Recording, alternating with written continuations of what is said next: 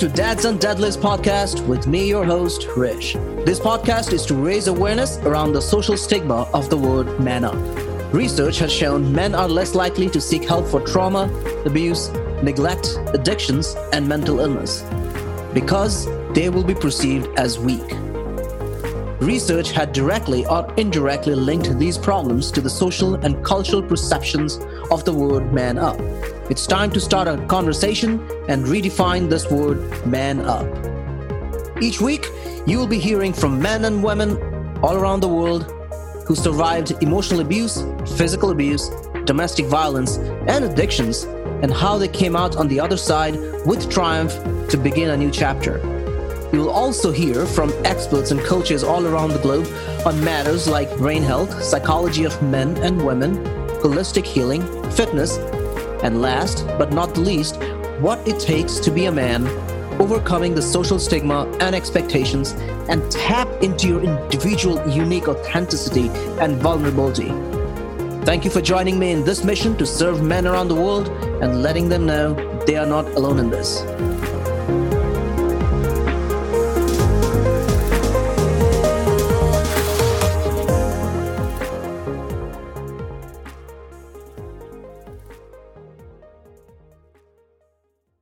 What's up, everyone? Welcome to another episode of Dads and Deadlifts podcast with me, your host, Rish. Today's episode is brought to you by the Tangled Mind podcast. This podcast is about people who have suffered and are currently suffering from mental health and the long-term effects of that on their friends and family members. Michael Bailey Brown is a very good friend of mine from Nottingham, UK. He walks you through his life and people all around the world suffering from issues like depression, anxiety, bipolar disorder, schizophrenia, and other serious medical illness. Head on over there and give it a listen. Now back to the show. Without further delay, let us welcome today's guest, Kimberly. Good evening. Hello. How are good you? To be here. Okay, so what's your story? Tell the audience who is Kimberly. And I still don't know your last name. So it says Kate Lovejoy. So that's how I know you. So it's Lovejoy. It's Kimberly Lovejoy. And my friends call me KP because and I'll tell you a little bit about how I got that nickname, but I grew up in a very broken home. And so the day I was born, I am told that my grandmother labeled me as the devil's child. So my identity from birth was a bunch of brokenness. And so I grew up, if you listed every common ailment, domestic violence, human trafficking, sexual abuse, pornography, homelessness, addiction, if you listed everything, I've experienced it. So when I grew up, I kind of went on this journey to find out, who am I? And what is this root cause of the brokenness that we see in humanity of why we hurt ourselves, why we hurt others, and this lifelong quest of really understanding what is the core of our identity. And so I created my business, Lovejoy CO, out of this quest to really redeem the lies that we believe about our worth and about the worth of humanity. And so how do we treat ourselves? How do we treat each other? So I take people on a journey from brokenness to breakthrough and really replacing the lies that we believe with the truth of who we are and our worth and our purpose and our all of the goodness that comes out of humanity. So that's my story, and that's kind of the little Cliff's Notes version of my background. It's amazing. And guys, this video would be definitely on my website and on YouTube. But if people who cannot see Kim right now, the fact that you told your story and the brokenness, the amount of pain you felt and smiling like this, that tells me that your soul is shining. I could see it. It's amazing how when you work on yourself through the brokenness and you actually can find a meaning and purpose and come out on the other side, and your smile shows that. I had seen so many people, I've interviewed so many people so far, and every one of them, I saw similar smile, and that's how I know that everyone I'm bringing and talking on this podcast and everyone who's sharing their stories, it's such a blessing to know that how at one point, and for you since birth, as you said, went through this and you still smiling. And that just shows me the journey that you have been through and how successful you had been in finding your true self. You could have been completely on the other side, raged and outraged. And that's what they say. It's about how you look at things, and amazing. So I do want to say that to you first. Like, that's my only observation. Like, I'm blown away, by the way.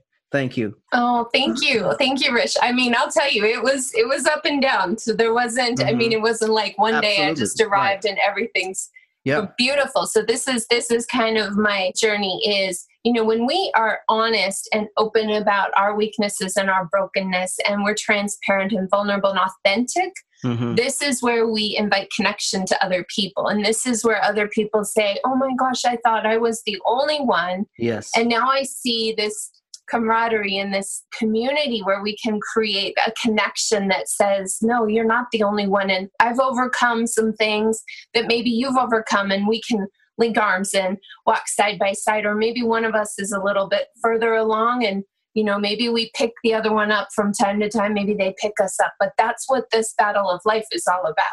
Right. Oh my God. No, it's so true, because I always believe we all are work in progress, and I'm always working. And, as you said, like, there's no experts. If you want to connect with people, that's the human level. Like, we all are work in progress. Yeah, I'm maybe one step ahead of you in terms of because I work, but I'm definitely not better than you. I'm here to help. And the fact that you just said that. So tell me a little bit about now. I know you have 2 businesses. Yes. And tell me a little bit about how did you get in it? And of course, we will kind of revisit your past and understand how Kimberly worked through it, because I want the listeners to know that even if there are people who are going through this, it's a journey. It's a valley and a peak all the time. Yeah. And if the people who are in the valley, I want them to know it's okay. Oh, yeah. I love that, because the valley is, that's the reality of life. Right. There's highs and there's lows, and state of steadiness is very unusual. Like, there's usually mountaintops and peaks and valleys all along. So I think that this is where I came to this point of really trying to identify what was going on in my life and how I could take that and transmit it to others in a way that might help them. So when I was, 14 years old, 14, 15, I was a teenager. I was kicked out and I was homeless and I was living on the streets. And I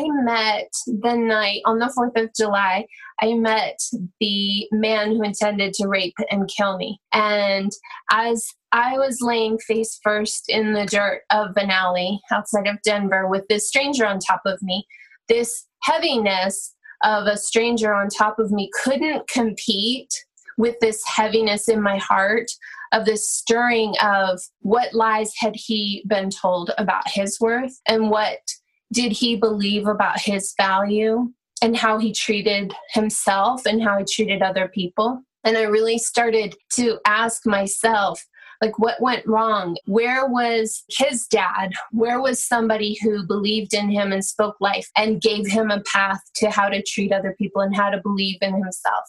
And I really started questioning that. And, no education, no training. I was completely broken. And yet in my heart, I knew that there was something that was going to rise up out of me that would lay a path for how I would develop my business. And so my business came out of that story, because that night, I don't know if any of you have ever done this, but thrown up your Hail Mary prayer where you're like, God, if you're real, you don't even know if he's real, but you say, please make this situation stop. And he did. And so that night I knew that God had a plan and a purpose for my life. And I knew that he created each one of us with a plan and a purpose. And so I believe that we have so many voices that speak into our lives all throughout, like me through birth. And we get to choose, who are we going to listen to? So this is why I created my business, Lovejoy CO, was really to start laying a framework for helping people break free from those lies, and really look at a very simple 3-part framework that says, how how do I live my best life? How do I take all the brokenness and live in my overcomer story? So that's kind of my summary of how I came about Lovejoy CO, which is the business I started last year. So, wow, I didn't know about this part of the story. I know we talked offline. So you were 14 or 15 years old when this incident happened. Yeah. And the fact that you just told me through that incident, all you could think how that man didn't realize his worth and what could have happened if he would have. Wow. I really don't know. I mean, I have to think about how do I want to say this, but Kim, this is unreal, because the fact that I think only thing I could think about, it's much more divine, because you're not thinking about your pain. You're thinking about it's a much deeper level, what caused it. And I guess my question to you is, had you always been a thinker like this? Or is it that incident something brought in you that made you think? Or I'm just trying to understand, like it's just because normally when pain happens, even with me, my initial gut reaction would have been, I mean, like 10 months ago would be like, like the anger, like outrage, right? Of course, then there's that actual Rish that knows like, okay, calm down a minute. Let's see your part in it, and let's understand why that happened. And basically, that's exactly why I'm at this point in my life, because that's exactly the reason I started thinking about it. Like, hold on a minute, like why all this thing happens, and then let's talk about this man up and all that, right? So talk to me a little bit about that. Like, had you always been that way, or is just like that pain helped you like in the moment transform yourself?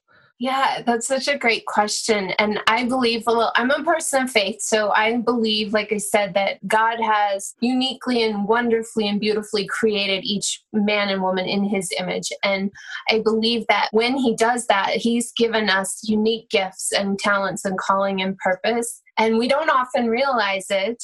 But if you go back in time to when you were a child, you'll start to see themes and patterns that emerged. You know, like you're an engineer. I bet there were times when you were a little boy where people could go back in time and say, oh yeah, I see it, because you were tinkering with things, trying to figure things out. And I bet that this DNA that is in each one of us, and it's so uniquely tailored to each one of us, that only you are wired the way that you are. So I feel like, yes, I knew that even from a very, small child, even with all the brokenness in my home, I had empathy and I had compassion and I had love. And I knew that this man was broken just like me. He was me. I was him. There was no hatred or animosity or anger, or it was just love. And yes, I mean, I was scared, believe me.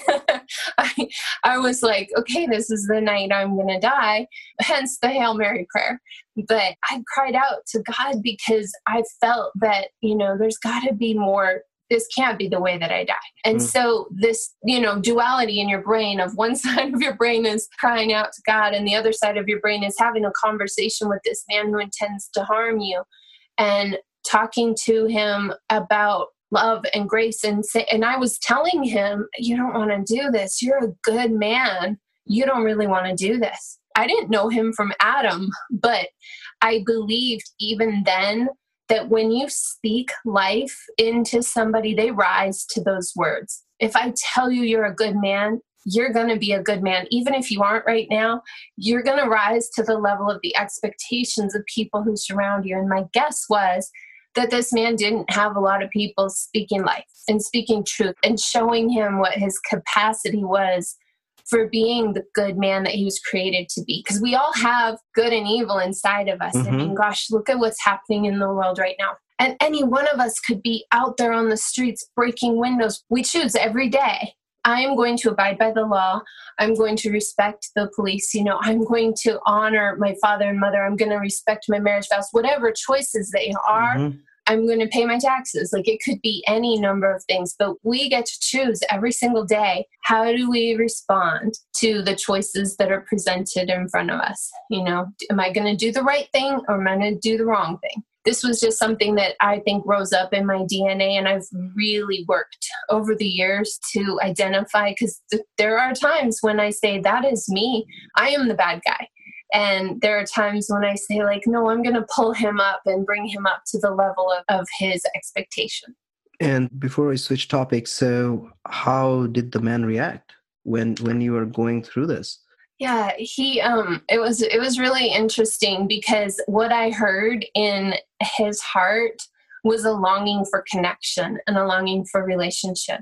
You know, we could talk a long time about sexual violence, and usually it's not about sex. It's usually about the violence. But in this case, I saw something in this man that he wanted that connection, because as I was telling him that he didn't really want to do this and that he was a good man, he was telling me, I wish I had a girlfriend like you. Okay, so a man who is intending to rape and kill somebody doesn't talk about, I wish I had a girlfriend like you. So I knew in his heart, I knew there was goodness there. And I knew that he didn't want to do that. And so right simultaneously, I'm praying in my head quietly, like, God, please make him stop. And then he did immediately. And that just confirmed to me that he didn't want to do that, that we all have these moments in life where we have a choice in front of us and sometimes we make the wrong choice. And he caught himself and realized, like, this isn't what I want to do. And so he did have that goodness. And I do hope someday that I cross paths with him and, give him a big bear hug and tell him I love him, because, Wow. I mean, he was just struggling through life like all of us are. Wow. I'm just blown away. I mean, before this podcast, when we talked offline, when I reached out to you, just talking to you for 20, 30 minutes, and we both talked about it like we could talk forever on topics and the stuff that life experiences. I mean, now I'm just blown away, Kim, just listening to your story and the fact that you used your pain to serve and dig deep and understand. And you could have been like, oh, I'm going to be creating a platform where it'll be for women. You actually chose on both sides. I know you were helping both genders, but the fact that you were also working with men to understand their limiting beliefs and connect with them, it's mind-blowing. I have so much respect, and I give kudos to you for that. I mean, and the fact that you just said, if I meet him, I'll give him a hug. I'm just, wow. I definitely, I'm blown away. I don't have any words. Normally I have a lot of things to say, but I don't know what to tell you. Thank you, Rish. I will tell you this, and this is more for your listeners because I already told you this, but I am a huge, huge fan of men. Number one cheerleader. I see an identity crisis in men that's societally. It's not just in America. It's not just in a certain race or certain age group. It's a pandemic where men are really, I would say, marginalized, because I feel like the societal messages, the news media, the sitcoms, the messaging about the value of men is so under attack right now that I really feel like there need to be women who rise up and bring their voices to the equation and say, no, that is not who you are. When you look at whether you're coming from a biblical basis or not, like I am, you look at the value, the intrinsic value and the worth of a man and the way your DNA is created, and you have these amazing gifts and talents and strengths that women don't have. And I wish that there were more people speaking life into men and raising men to the level of the expectation of saying, no, we see goodness in you. And we believe in you, and we support you, and we want you to be all that you were created to be. I absolutely agree to that. This is not just a American society. This is all, because I'm from India, and I can vouch for that. And this is why I'm interviewing a lot of people all around the world. And this is a global concern, not just American society. Of course, there are areas I know that's specific to American society. I understand that, but we will cover those too. I was doing my research, right? Like that's exactly where all this came about, like this podcast, the book, and all that. And the fact that the research is just mind-blowing. And all we are getting is data, and a lot of this data. And I was talking to someone, and they have they're experts, and they have much better understanding on these research and statistics data from CDC and NIMH, like National Institute of Mental Health. And they're saying like, there's not much enough funding even for men's health. The reason is, and rightfully so, because they're seeing I'm just going to throw a number out there. If there's 80% women are actually asking for help and reaching out for depression, anxiety, whatnot, there's like 10% men versus doing that. Like they don't even want to go because society have created us saying, oh, if we say we have a problem, we'll be perceived as weakness. And I don't want to look like that, right? Like, and that's why they're not even reaching out. And even they're reaching out like me. I'm glad, like I have a lot of friends, but initial reaction from some of them have always been, come on, man up, right? Like, let's go grab a beer or do this. Yeah. And then who do you talk to? Yeah. Right. So now tell me about your work with men and this Lovejoy.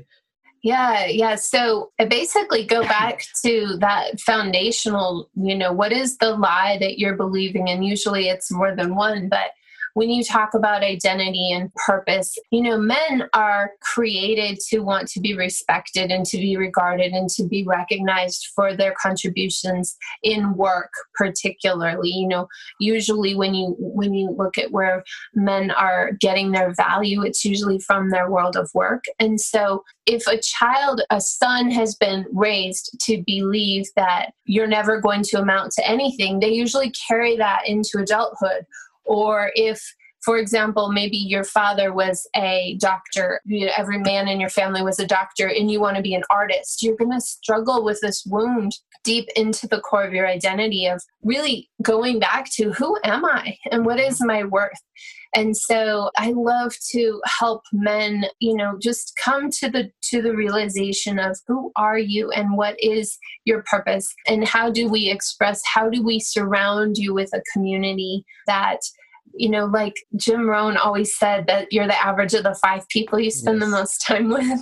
Yes. And I think that a lot of times the people that we surround ourselves with are not elevating us. This whole idea where you said some of your buddies would say, like, come on, man up. Not in a loving, supporting way, in a respectful way, but in a way that like, oh, there's something wrong with you. Like you got to just, walk it off. And that's not helping. And so I really help men get to the idea of who are the people that you're allowing to speak into your life and what are the things that they're telling you. Because sometimes we have to cut off the relationships. Maybe it is an overbearing mother that is speaking into us about, the kind of woman that we're going to marry or the kind of husband that we're going to be, the kind of father that we're going to be. Mm-hmm. And sometimes, we have to honor the relationship, but we have to keep a boundary there that says, like, I'm not going to let you tell me these things. I'm not going to let you speak to me that way in front of my wife and my kids. And so really starting with the conversations of who is in that community, and what are the things that they're telling us? John Eldredge, one of my favorite authors, has this amazing book. He talks about the tournament of narratives. So we all have these stories that play in our head the voices that we listen to. And a lot of times it's lies from childhood that tell us you're never going to win, you're never going to amount to anything. They keep us back from the potential that we have. And so that community, the conversations, and then the capacity, I look at like, what are the things that you've overcome in the past? So what is your overcomer story? Usually the key to our success in life is coming from our brokenness. So a lot of times our superpower is actually the thing that tried to kill us. Mm-hmm. So in my case, all the brokenness that I overcame, and I looked at like, what did I learn from this? Was it all in vain, or is there actually a message that comes out of this mess? Is there redemption that comes out of this brokenness? And how do we help other people find that? And so it's really just helping empower, men to find those truths about their worth, about their capacity, about their purpose. And so I just love to come alongside and, like I said, be a cheerleader. I'm not going to tell you how to live your life, but I'm going to say like, hey, I'll be your number one fan and coach you and cheer you on because I want you to win. Because when you win, guess what? All of humanity wins. Right. Wow. So you had been doing this for a while. So what are you seeing? What's your response? Like, what do you see how men react to your coaching? And I'm assuming I want to know the initial reaction, right? I know where there's a reason I'm asking the initial reaction. And once they're in the program. Yeah, well, so I love this. I talked about John Eldredge a little bit. He wrote a book called Wild at Heart, which is probably one of my favorite books about the heart of man. And it really talks about how men have these three kind of key components that make you tick. And it's that you want an adventure to live, you want a battle to fight, and you want a beauty to rescue. And so this idea that when we think about this typical man, of course, like you picture the king of the mountain, like it doesn't take a kid but 3 or 4 years old to start learning how to play king of the mountain. You want to be like, you have the battle, you have the beauty to rescue, and you have the adventure to live. And then, you grow up, you have these dreams of falling in love and starting a business and making lots of money. And then you get married and you immediately hear your wife telling you to grow up. Stop being so immature. And it's like, wait, no, that's the key to the heart of a man, is that you want this adventure to live. And if somebody's constantly squelching that in you, that's killing the innate creativity and genius potential that is innate in the heart of a man. So I love to help men. And if they're single, this is one story. If they're married, it's kind of a different story. But really this idea that a lot of times your superpower is in your sex drive. And so I think that a lot of men have been misinformed about the power of the sex drive and how it can really propel you in a great direction in terms of winning with money, in terms of winning in business and relationships. A very bad example is like The Wolf of Wall Street. I don't know if you saw that movie. Yes. Not endorsing the way that he treated women, but he captured that sex drive and he used it to help him win financially and in business. And a lot of, you look at like the great men of history, and I'm not talking I'm talking worldwide. And they figured out a way to take hold of that sex drive and use it in a good way and really inspire and create and ignite this genius that is inside each and every man. But the choice of a marriage partner could absolutely squelch that. And so you have a lot of men that I sadly will say, I've been on the not so great side of being a woman where, as a man, you feel as if you've been castrated by your wife. As you've been like told to grow up. You've been told that it's this struggle that women will always have to try to control their husbands. And it's got to be in check, both on the female side and on the male side. Because there is this beautiful play of love and respect in a healthy relationship. But when it's a battle for control and it doesn't use the goodness of that coming together in sex and love making, it can be very toxic and it can result in broken homes, broken marriages, broken businesses and everything. So I love to kind of start there and really say, let's speak to the DNA of who you are as a man and look at what that lie that you've believed that probably goes back to childhood and really start unpacking, how do we repair that? How do we replace those lies with the truth and really harness the goodness that is all about? Oh, there's so much. Oh, wow. So before I get into some other topics, I do want to ask you this, because you do have the second business, right?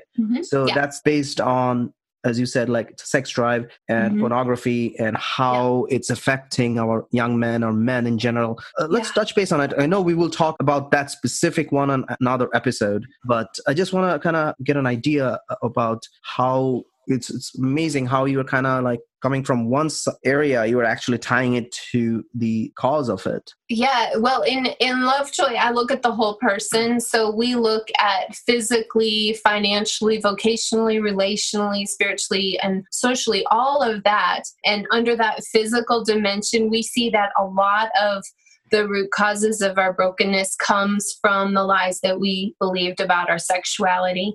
And right now, in the world that we live in, regardless of where you are on the planet, pornography's basically hijacked our sexual scripts from childhood on up, and what is healthy sexuality versus what is this automaton kind of like scripted scene that we see in pornography. And so I help do prevention, intervention, and redemption. So helping protect kids from predators lurking online, but also helping men and women, boys and girls who are struggling with pornography. So that's my other business, is really redeeming this beautiful gift of sex, because it is the greatest thing that we have for, I'll talk just for one, for stress relief, for physical well-being. Like, this is such an amazing opportunity for people to come together. And we've really cheapened it by saying, like, no, it's just an exchange of body fluids. It doesn't mean anything. And we're missing out on probably one of the greatest gifts that's known to man. And so this is my heart with this porn-free movement, is really to say, how can we take back this gift of sex and have it be all of the goodness and the fun and the play and the, experimentation and all of the goodness that comes from it, without hijacking it so that it goes into degradation and dehumanization and things like erectile dysfunction that come out of pornography. So that's a whole different topic. For sure. And that's exactly what I want to bring you for next episode. But I do have one question, and we will move to the Lovejoy on the other coaching side. Is people opening up? Are you working with local entities, and how are people opening up? Or it's such a taboo. I feel like people do not even open up. And then the other day I interviewed someone, and he's like, you have to acknowledge the problem, then only you'll be able to solve it. And it's so true. Mm-hmm. And he openly admitted, like, yeah, I mean, my addiction was porn addiction. That's just our body has a specific reaction, and it knows how to help me calm down. It's substance abuse. For some, it's alcohol. And he said, like, mine was porn. So are you getting a lot of men, are you seeing a trend that they started opening up, that yes, this is a problem? Or we have a long way to go? I think that we do have a long way to go, but there are quite a few movements that are male-led that are not even from a morality basis. They're really looking at it from a physicality, specifically looking at brain science and looking at physiology, and how pornography has really hijacked the sexual function. So, for example, and just to be brief, when you talk about erectile dysfunction, most people that suffer from erectile dysfunction 20 years ago were men that were older, that were suffering, and it had to do with their penis. And now, when you see 18 to 30-year-old men, erectile dysfunction is off the charts. I mean, I think it's gone up like 6,000% since the advent of internet pornography. And so you have men who are in their sexual peak, who should have no problem maintaining, getting and maintaining an erection, who are struggling with erectile dysfunction. It has nothing to do with their penis. It's all up here in their brain, because their brain physiology, their reward center has been hijacked by pornography. And much like you talked about with people who struggle with drugs and alcohol, it's the same thing. We've conditioned our brains to respond to pornography. And so when you have a beautiful woman in front of you and you want to make love to her, you can't, because your body doesn't know what to do with that. Your body knows how to respond to porn. So it's really interesting when you look at the brain scans of men or women or boys and girls who've struggled with pornography, and they compare it to somebody who's addicted to heroin, and they're very similar. And their cognitive function has been hijacked, and their brains have neuroplasticity, so they will bounce back if you give them the opportunity. But it's very frightening for a young man to not know what's happening down there when he doesn't realize that it has all to do with what's up here. It's your mindset. It's your thinking and what you're believing in. And yeah, so that's just a brief, but there's so much research on it. And what I was going to say is that there's a lot of organizations that are male-led that are talking and creating a community for guys to talk to other guys about, like, what's going on. I'm scared. Like, I don't know what's happening to me. And so there's this community that's coming together to support other guys and say, don't worry, it'll come back. Like, don't worry. Like, here's what you need to do. And it's beautiful to see men coming alongside other men and saying, like, hey, we got to stop looking at porn. Okay. Wow. Yeah, definitely we'll continue this conversation on specific on this topic on your other episode that I told you about. Yeah. So let's get back to your Lovejoy. Like you said that when you kind of, you understand their brokenness and you really take a deep dive about belief system from childhood and how it manifested to who they are. Right. And this is not that I'm asking you to give me a number. I'm just kind of curious to understand the statistic, the data. What's your ratio between men and women that comes to you for working? I'm assuming men is still lower, or are you seeing it slowly going up over the years? Well, because I worked with the Department of Defense and Veterans Administration a lot, I do have a lot more connections with men. I would say it's probably not 50-50, but I definitely think I have more success connecting with men just because I have a tendency to understand a little bit more just because of my something like 20 years professional experience. And then most of that was with the DOD or the VA. And so this idea of just getting to the heart of man and really understanding that like a lot of this, women are part of the problem. So I take ownership for women creating a lot of the problem with man and masculinity because I feel like you go back to the women's movement and how women started telling men to act, we want you to be in touch with your feminine side, but we also want you to protect us when there's a spider in the house. Like, okay, what do you want?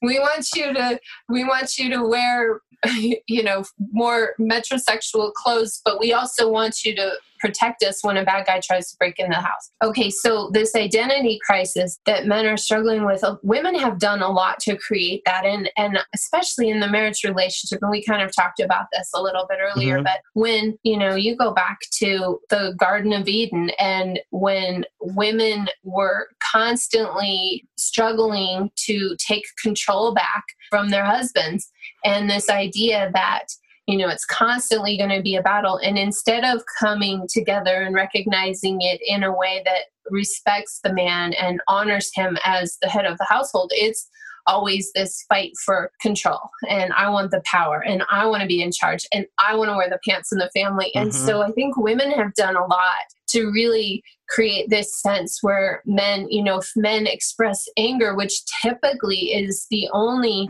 emotion that men really understand how to express because they've been told from a little boy, don't cry, don't show your emotions. The only emotion that most men are really able to show is anger.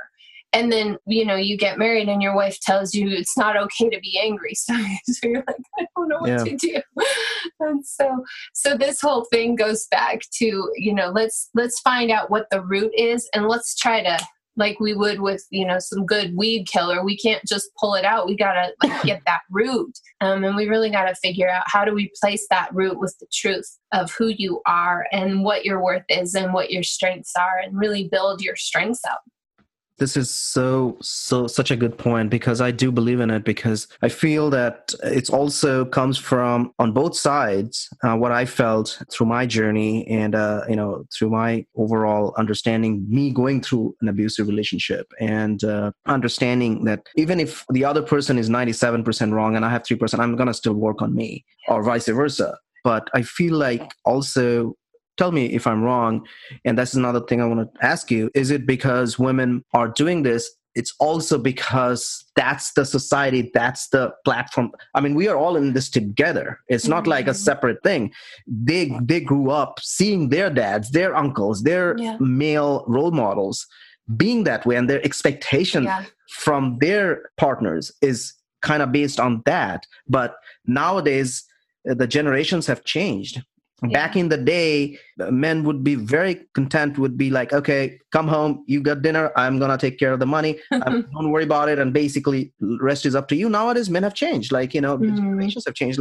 There's a research study, men are more, 50% men are now heavily engaged about being a dad and change diapers and cook and do stuff, household chores. So do you think is that gap is also coming because of that? Even the women they're struggling too in that way? Yeah, I think so. And I think it goes back to, this whole idea of how society has changed. I mean, Hmm. look at how many families grow up in single parent homes. And so if you grew up without a father in your home, it's going to be really tough for you to learn how to be a man, how to be a dad. I remember a particular example.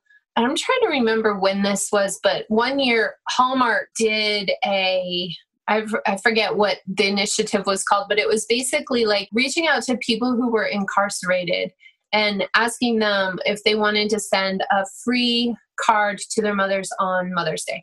And of course, it just went crazy. Everybody wanted to do it. And Hallmark was like, oh my gosh, this was the greatest thing ever. We should do the same thing on Father's Day.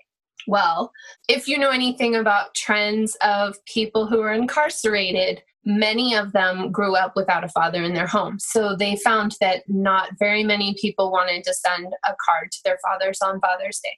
So men are growing up without fathers. Daughters are growing up without dads. And so this whole identity crisis is coming back to what I would say is the breakdown of the family, Hmm. because we've kind of said, oh no, it's good for you to stay on welfare and never get married, because the more kids you have, the more money the government's going to give you. And if you get married, we're going to take that money away from you. Right. And so this breakdown of the family is basically saying dads are irrelevant. We don't need you. And so when men are trying to figure out where they fit in this world, this is one of the main reasons that I think so many men are struggling with thoughts of suicide now, because Hmm. the world is telling you that we don't need you. Right. And I talked a little bit earlier about media and messaging that comes out through sitcoms and through TV shows. And you look at the traditional male role model on a TV show, particularly on sitcoms like The Simpsons, Family Guy, American Dad, like these, they're kind of mocked and they're kind of made fun of. And it's insulting. And so men are like, well, I guess you either just laugh at it or you kind of just assume the identity. And so I think when you ask the question, I think it has a lot to do with not just the individual, but this idea that we don't live in a vacuum.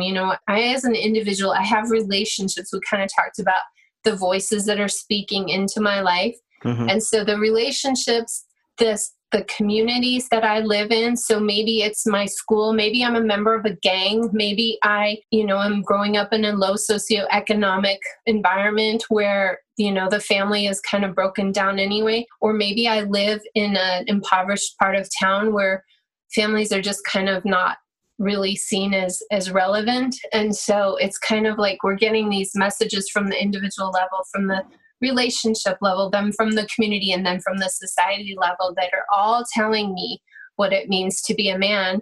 And when I start to struggle with like, what is my purpose? And I don't even believe that the world wants me to have a purpose, then I start to feel a hopelessness. I start to feel that I don't have a sense of belonging. I don't connect. And then I start to wonder, like, should I even wake up tomorrow morning? Hmm. And then I start looking at capacity for death. And so this is kind of bigger than the one individual. It's now come to an epidemic level on society where we see the rates of men struggling with suicide are just skyrocketing Yeah. because there is this crisis in who you are and your identity and your worth. It's threatening. It's really it's terrifying too. Not threatening. It's terrifying.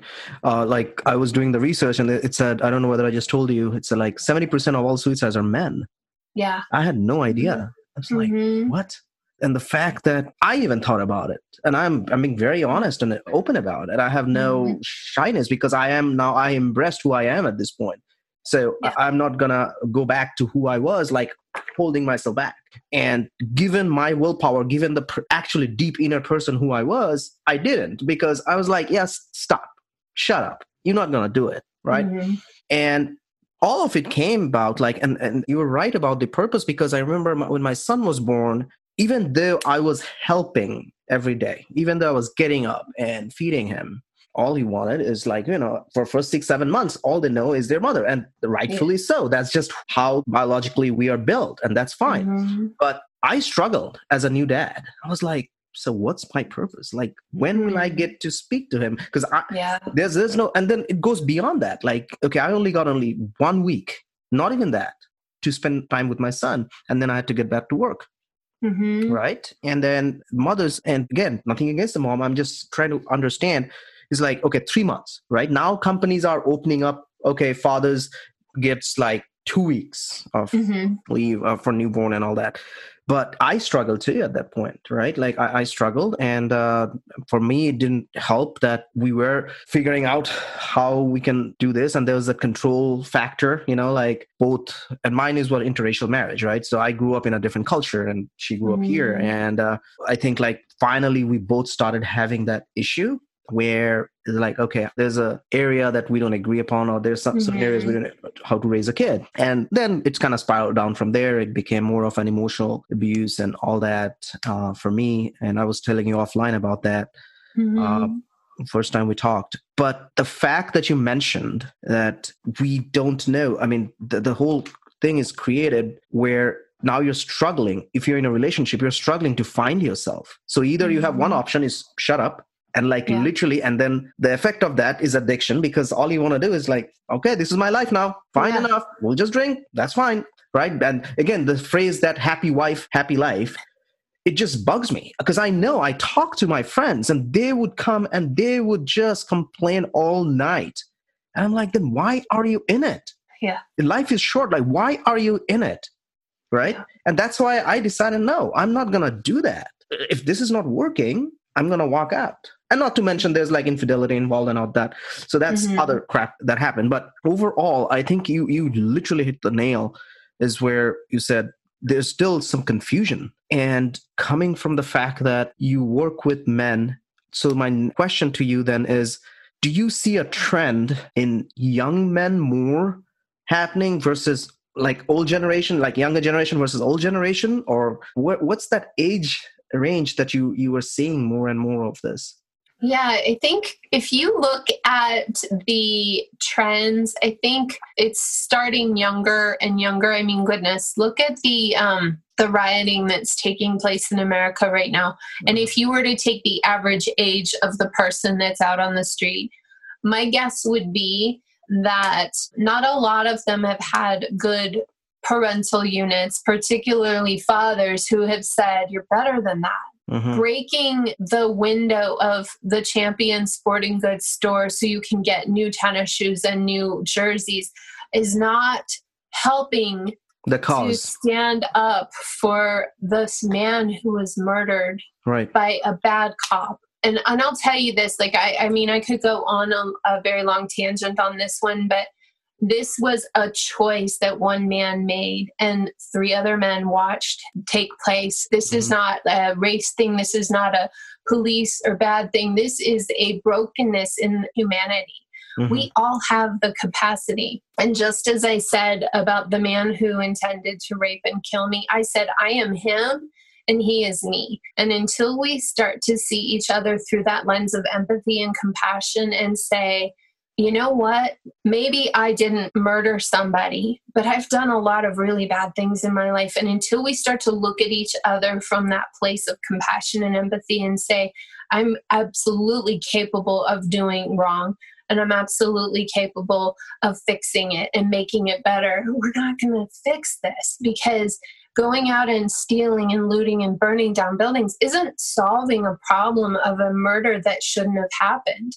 And so we've got to get back to that heart, the brokenness of the human condition, which says until we figure out, like, what I'm looking in the mirror and saying, what is my part? Like you so beautifully asked yourself, like, what do I have to do with this and how can I make this better?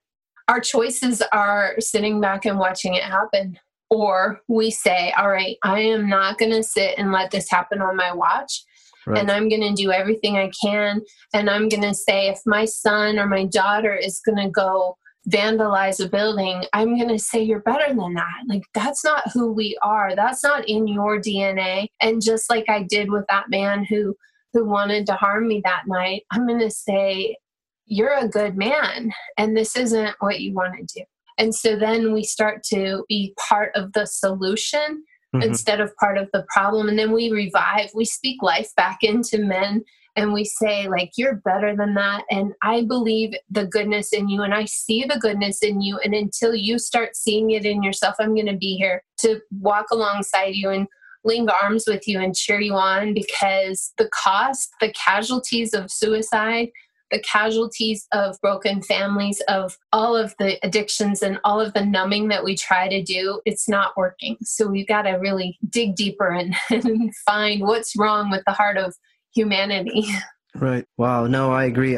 Because, I think all of our hearts are numb at this point. I wrote a post the other day on my page, and it's a problem. We have to acknowledge that, then only we'll be able to solve it. And then we also have to go to our heart space. We have to. There's no other way to solve it. You have to ask yourself deep down the questions that there are some point of time, subconsciously or consciously, we did something like that. It's just not probably to this proportion. Mm-hmm. So yes, protest has their rights and all that. But the fact that I also agree with you, like the looting and all that, like vandalism, is not really helping the cause. It's actually taking away from it, from a person that died and murdered unjustifiably. So Kim, I think this is what happens, and I told you already. With you, I have so much to ask. I was like, but I'm going to keep us still within our time frame. But definitely you are coming back for a second episode, because as I said, we have a lot to talk about.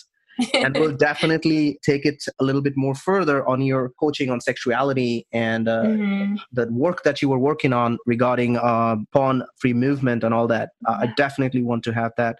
Okay. So tell me a little bit about, I know we kind of talked about you want to give away something for the listeners that right now in this unprecedented time of COVID-19 and all these things that's going on around the world, some free tools that my listeners can use, or just, so tell me, what is it? And guys, what I'm going to do is there will be a link to my podcast, and you guys can actually go and click on it and get this for free. And also I'll link it to my Facebook and Instagram page, and on YouTube channel, of course, where this video would be. Yeah, well, let me say this. I was just thinking, in the best tool that I think I could give is basically what I call a resilience tracker. And it's really looking at these areas of your life that I work in: your vocation, your finances, spiritually, mentally, physically, and relationally. And really assessing, it's just a tracker that says, on a scale of 1 to 10, where are you in each of these areas? And then asking some probing questions about, where do you see yourself in the next, if you put a goal on yourself, where would you like to be in the next year? And then what's one thing you can do today to get you to achieve that goal? Because we know that a lot of times if we don't have a goal set for ourselves, it's never going to happen. Right. So it's just a simple resilience tracker that looks at those different areas and says, okay, here's where I am. Here's where I want to be, and then kind of get you on that roadmap to how do you win with that overcomer story of getting out of that rut and really breaking through. Okay, perfect. Thank you so much. Really appreciate it. And you also have a kid's book, right? I do. And that's more for the porn-free, because it's really helping protect kids. The average age of exposure to pornography now is between 8 and 11 years old, depending on what age or what study you look at. And I know with my own story, I was exposed to pornography at 8 years old, and we can talk next time about how that changed me. But we know that parents aren't talking to their kids about sex until they're usually in their teenage years, let alone pornography. And so if you're a little 5, 6, 7, 8-year-old boy or girl, and you're playing on your phone, you're playing on your tablet, you're playing a video game, you're watching a cartoon, and predators and pedophiles know that kids are vulnerable, and they're trying to, lure them into things like human trafficking. And so this is just a very simple conversation about how to talk to your 4 to 7-year-olds about dangers lurking online. So it's called Be Careful Little Eyes. Okay, we'll definitely talk about that on that other episode. So then my next thing, to end the show, I ask a surprise question to every guest. So for you, I have a question. What is one word you can use to describe your mission? Possible. It is. All things are possible, because I truly believe that when we look at the roadblocks and the obstacles in our lives, we're going to stay stuck. But when we look at the possibility, there is nothing that you can't do. There's nothing that you can't overcome. And I really, truly do believe that the broken pieces of our lives are the key to finding our superpower and really living in that overcomer story. So possible. It is possible. It is possible. Amazing answer. And I will ask you your question. If you could live anywhere in the world, where would you live and why? Oh, goodness. I have lived in so many cool places, but Colorado Springs is always going to be my home. This is my happy place. I am right at the foot of Pikes Peak and Garden of the Gods, and I have a horse stable right across the street that they do trail rides every day. And I love the weather here. I'm a Colorado girl. Okay. Awesome. So what I do, Kim, I'm an avid reader, and this book's basically saved my life, throughout my journey. And every episode, I pick a book based on who is coming on the show, and I try my best to kind of capture the theme to end the show. So for this one, I chose one of my favorite books that I'm actually reading right now, Untamed by Glennon Doyle. Oh, I've heard of it. Yes. And the other day she commented on my post on Instagram, and I was like fanboying at that point. I was like, oh my God, she commented. But talking about what we just shared, I'm going to talk about this chapter in her book called Boys, where she talks about how boys are also kind of caged in this society. Mm-hmm. And I'm going to read a quick passage from that. A 15-year-old school shooter who killed 3 classmates, one of whom was a girl who had rejected his advances. Members of a lacrosse team had been charged with gang rape. A college boy had been killed in a hazing incident. A middle school gay boy had hung himself because of bullying at school. A 35-year-old decorated veteran had just succumbed to PTSD. I stared open-mouthed at the TV and thought, oh my God, this is what it looks like for boys to try to comply with our culture's direction. They're not allowed to be whole either. Boys are in cages too. Boys who believe that real men are all powerful will cheat and lie and steal to claim and keep power. Boys who believe that girls exist to validate them will take a woman's rejection as a personal affront to their masculinity. Boys who believe that open, vulnerable connection between men is shameful will violently hate gay boys. Boys who believe men don't cry will become men who rage. Boys who learn that pain is weakness will die before they ask for help. Everything that makes a boy human is a real man's dirty secret. Wow. That is powerful. The way she wrote it, and when I was going through that, that just hit me, It's so true. And with my journey, and I told you offline, when I decided I'm going to do this, initially I was afraid. Initially I was like, I hope people are not going to take it as a pro-men platform. It's really not. It's for men platform where we need to start having these discussions more and more.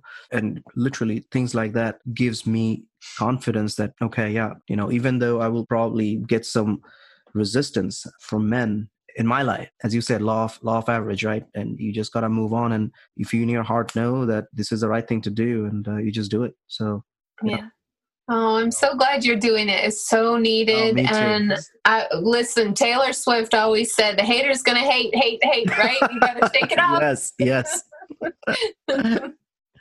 Okay. So Kim, thank you for joining me today. And I really appreciate talking to you. I will definitely, as I said, bring you on for another episode. But this is it, guys, for today's episode. Hope you guys enjoyed another episode of Dads and Deadlifts. Let me know in comments what was some of your takeaways from Kim. And go sign up for her free challenge.